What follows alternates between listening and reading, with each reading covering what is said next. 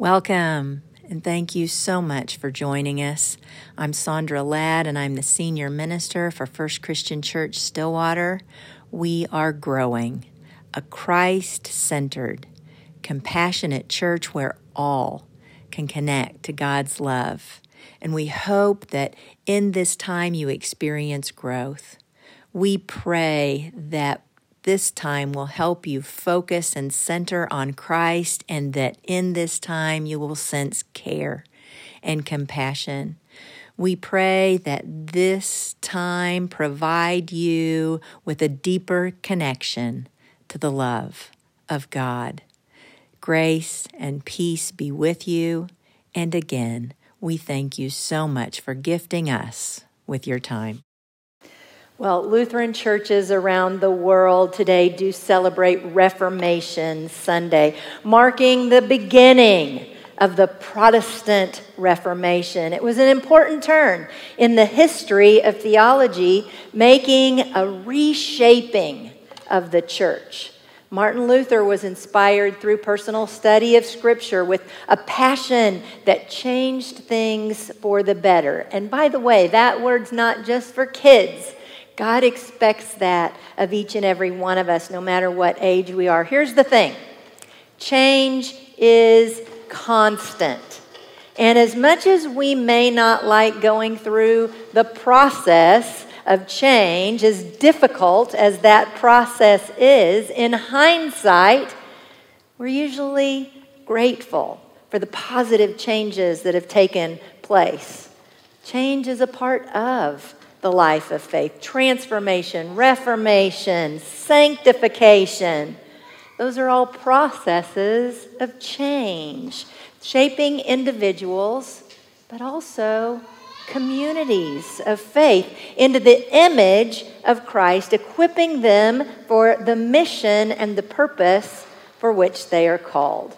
Today, we are kicking off our gratitude series, a 4-week study of Scripture from 2 Thessalonians and Colossians that will take us up to Thanksgiving week and hopefully will help us gather with family and friends with hearts that are filled with deeper gratitude and thanksgiving. And can I say that Judy and I did not coordinate this plan. I didn't coordinate with the elders that we were kicking off gratitude service, our gratitude series, and that you should express gratitude with us. But I do think it's a message from God that all coordinates together.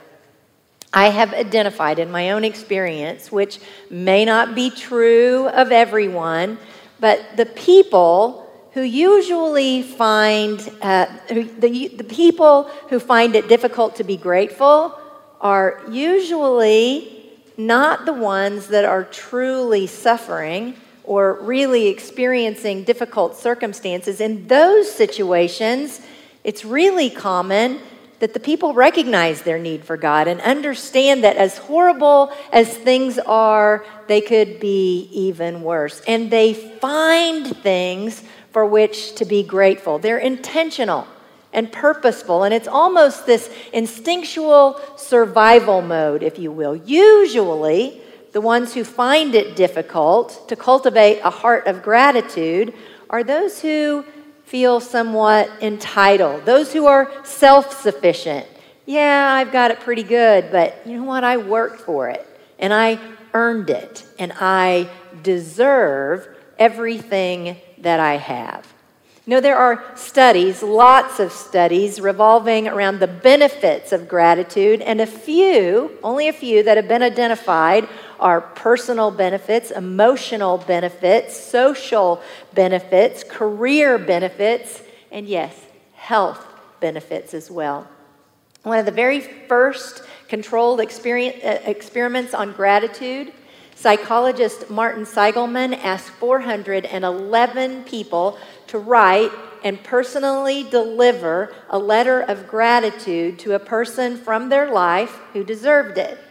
That simple activity immensely increased their happiness, their self-satisfaction, and their future prediction scores compared to a control group. And those effects lasted for an entire month. Another study by Emmons and McCullough discovered that keeping a gratitude journal and spending only 5 minutes per day can make you at least 10% happier in the long run. Now, I could go on and on and on. It's truly fascinating to me that such a simple thing can have such tremendous impact, but that's not why we're here. We are here to study the Word of God, which provides even greater benefits. You know, the authors of the letter, according to the greeting that we read today, are Paul, Silvanus, and Timothy, written to the church in Thessalonica. It's important to remember that this is not a letter written to individuals, but addressed to a community of faith. Instructions for them as a collective whole. Community who had reached out to Paul because they were struggling. And the trio writes to the church of the Thessalonians, in God our Father and the Lord Jesus Christ, grace to you and peace from God our Father and the Lord Jesus Christ. We must always give thanks to God for you. Now, I want to pause here because I think there's a formula, if you will, that is really important. You remember last week we studied the last letter of Paul that was written to Timothy from prison, probably most likely right before his death. And we saw this deep love and commitment to God that resulted in a love and an outreach to people, even those who had deserted and abandoned him. His commitment to his faith, even in the midst of persecution, was evident. Paul had been transformed, and we saw the image of Christ in the life of Paul. And we asked the question, we tried to determine, how did that happen? How did his life transform so completely? We determined by Scripture that it was because of his gratitude for grace and mercy, the grace and mercy that God had poured into his life. And the receiving of that grace and mercy from God enabled Paul to share grace and mercy with others. He was able to face every difficulty that life would throw his way because of his faith that was rooted in deep gratitude and thanks to God. So in today's passage, we get to look back and we get to see that passion for the church and for God developing in Christ, which I found was very similar to what we together determined our God-given mission to be, to grow a Christ-centered, compassionate church, to teach, to train, and to teach and to train people to be in Christ, to have the mind of Christ, to have the mission of Christ, the message of Christ, and this sacrificial love for all.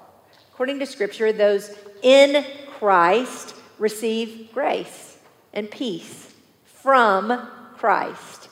Grace, gifts that are unmerited or undeserved, and peace that surpasses all understanding, not dependent on your situation or on your circumstances, but God-given peace that guides us through those situations, resulting in thanks to God. In, from, and to, all focused and centered around God. The preachers write, we must always give thanks to God for you, brothers and sisters, as is right. In this instance, thanks offered for the church, not the building, but the people who inhabit the building, the brothers and the sisters, because your faith is growing abundantly and because your love for everyone is increasing. You know, Terry asked you at the beginning of service to show gratitude and appreciation for the church staff, but I want to start that off this morning by saying I am grateful for each and every one of you. And I include that in my message because these are thanks that are directed to you but are given to God. And it's good and right for those things to happen in the house of God. You know, it's so easy to get caught up in distractions and complain about somebody who, in my opinion, has not been very Christ-like. But I'm also reminded that we're all human and we each and every one fall short. But I want you to know that there is never a time that I don't know in my heart and in my soul how really amazing each and every one of you are. And I don't tell you that nearly enough. And even more importantly, I don't remember that enough in my prayers to God. You are God gifts, each and every one. I don't know the final tally of the gift card collection, but at last count, in 2 weeks, you all had donated more than $500 in gift cards for Creoak. Your extreme generosity is unmatched. And I share that about you often when I share about this congregation. We may not be the perfect church, if such a church exists, but you are a congregation that serves, and it is unrivaled. Your generosity is unrivaled. That was true when I came here 20 years ago, and it remains just as true today. You never give up or give in when it comes to generosity. Thanks be to God. You know, I think about the Bible studies that we have done online during COVID and in person after, the various small groups, many of the faces that are gathered here this morning at different times and in different places, gathered to learn and to grow, discussions that were held, extreme vulnerability that was shared, the desire to become Christ-like evident. For that, I give thanks to God. FCC Stillwater, like every other church, has been through its share of difficulties, which began before COVID. But here you are, post-COVID, and you remain faithful to the mission of this church. You are enduring, and you continue to endure. And although I'm not a prophet and I do not claim the gift of prophecy, I believe with my whole heart through you, God will accomplish more than you ever hoped for or imagined. Longtime members sitting alongside new participants, eager and excited to be a part of the good work God is accomplishing through this community of faith. For that, I give thanks to God. I would like to affirm that God has gifted you with an incredible staff and talented people, from the regular members of the band, who are many of which are our own kids that grew up in this church. It should bring you joy each and every week just to see them in church. Young adults who lead you in praise and worship each week, not to mention that they are incredibly gifted and talented. We also have new members in our praise team, including a college student who chose this church and, in spite of her quiet nature, found a way to plug in and serve, and a dad who brings his 3 beautiful girls who dance and smile and light up this sanctuary. And today, local artists offering their gifts and talents, leading you in praise and worship. Thanks be to God. In the balcony, out of sight today, is a camera operator who has always been incredibly intelligent and wise beyond his years. I appreciate it now more that he's an adult than when he was a teenager.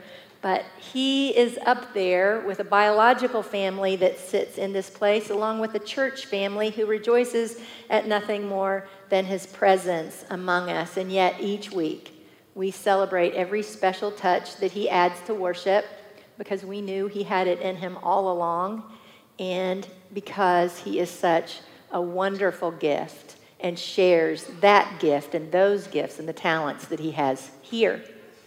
A worship and a live stream architect who listens to your many varying opinions and does the best that he can to meet your needs while focusing on the music and focusing the music on the message of Scripture.